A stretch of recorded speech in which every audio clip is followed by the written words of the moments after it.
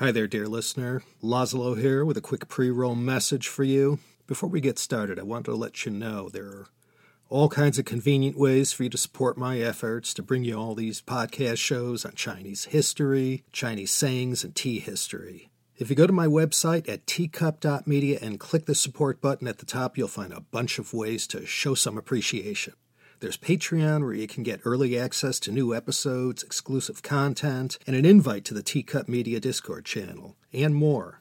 CHP Premium, that also has early access, exclusive episodes, and ad-free versions of the entire CHP back catalog. Plus, there's several other ways to donate to the show as well. Check the episode show notes for a link to that very page.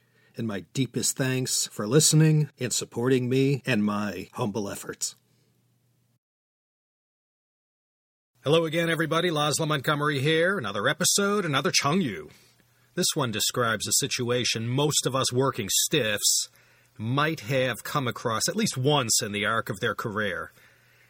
This Chengyu, this Chinese saying, is used to describe people who act big and strike fear in others by living in the shadow of someone powerful. This is the story of the fox and the tiger.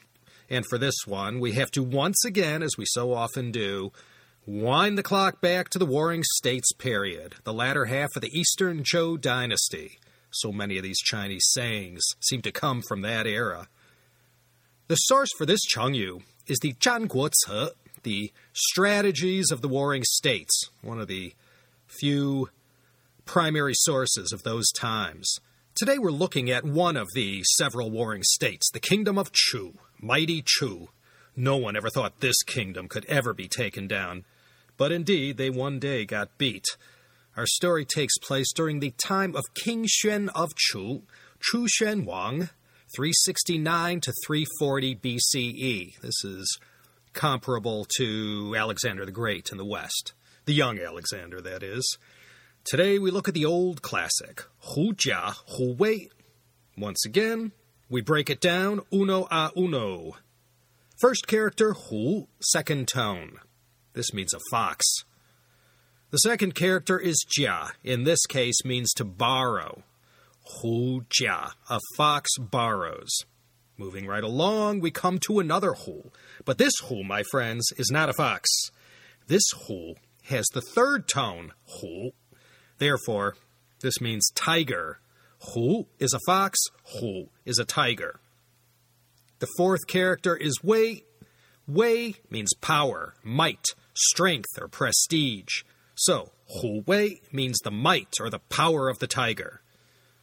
Once again, string it all together and we get fox, borrow, tiger, might. Okay, I could see some of you nodding, thinking you got it. This is sort of like Wheel of Fortune. You could perhaps guess the meaning of these four clues right out of the starting gate. Well, like all Chengyu, there's an ancient story behind this, and today's is from more than 23 centuries ago. Chu Xuan Wang, King Xuan of Chu, was wondering one day why was it that the people to the north in Han, Wei, and Qi were so terrified and scared of his general Zhao Xishu. He kept hearing stories how people particularly feared this one general. So he asked his minister, Jiang Yi, why was that? You had to be careful how you answered these kinds of questions, so Jiang Yi tried to be tactful. He used a fable that he was familiar with to explain to King Xuan of Chu, because it had animals in it, it's a fable rather than a parable. He began to say to King Xuan that once upon a time there was a fox that wasn't being vigilant one day, and a tiger snuck up on him and snatched him in his jaws. The fox, of course, begged for his life and said to this tiger, it wouldn't be such a wise idea to eat him. The tiger asked, oh yeah, why is that? And the fox replied, you will defy the gods themselves, who made me the chief of the forest.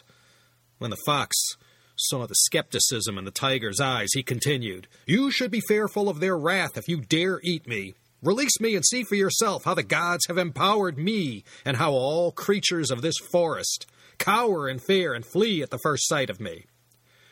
The tiger thought this over and decided he had better hedge his bets. So he released the fox and followed him closely through the forest to see if his wild claims were true. sure enough, wherever they went, every mammal, bird, and reptile who saw the fox coming at once began fleeing for their lives.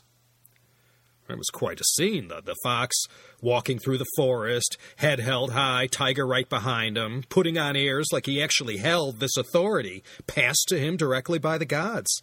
He strutted and made it look in front of the tiger like they were all running away from him. But you can guess the real reason. That tiger was giving this fox a full court press and was right on his tail. He didn't want this potential snack getting away. But he just couldn't fail to notice how every animal took one look at the fox and scattered in every direction. Little did this tiger know that all those eyeballs were on him, and the reason they were scattering was because of him.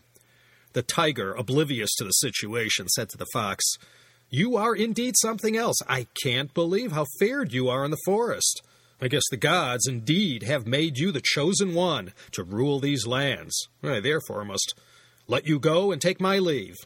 The minister Jiang Yi sighed and said to King Xuan, "You see, General Zhao Xishu, who was so feared by the people of the north, he's the fox. And the king's powerful army that General Zhao Xishu commands acts as the tiger. The northern people who flee upon hearing General Zhao's name, they are the animals in the forest." The true king figured out it wasn't Zhao Xishu the people of the north feared. It was the size and viciousness of his great true army that was feared. Zhao Xishu was only able to act rough and tough and powerful because he commanded this terrible army with such a fearsome fighting reputation. I'm not sure what the English equivalent is, but, well, to bully people by wrapping yourself up in the authority of a powerful backer is what this Chinese saying is all about. If you're suffering from, let's say, an abusive manager or supervisor who's really nothing but pushes you around because his brother or sister's the president of the company, that's a clear case of hu jia hu wei, some secretary or personal assistant who's always giving you a hard time because they work for some big politician or celebrity. Hu jia hu wei. Anyone, usually someone small-minded or evil, can be said to be hu jia hu wei if they are using someone else's power to browbeat or force others to put up with all kinds of petty bullying. It can even be used geopolitically to describe states who push other states around because they're allied with a greater power. Hu jia hu wei. Yeah, that's been around since forever. The fox borrows the tiger's might. I hope this one is now indelibly attached to your neurons for future use. If any of you have one of these hu jia hu wei types in your life, you have my deepest sympathies.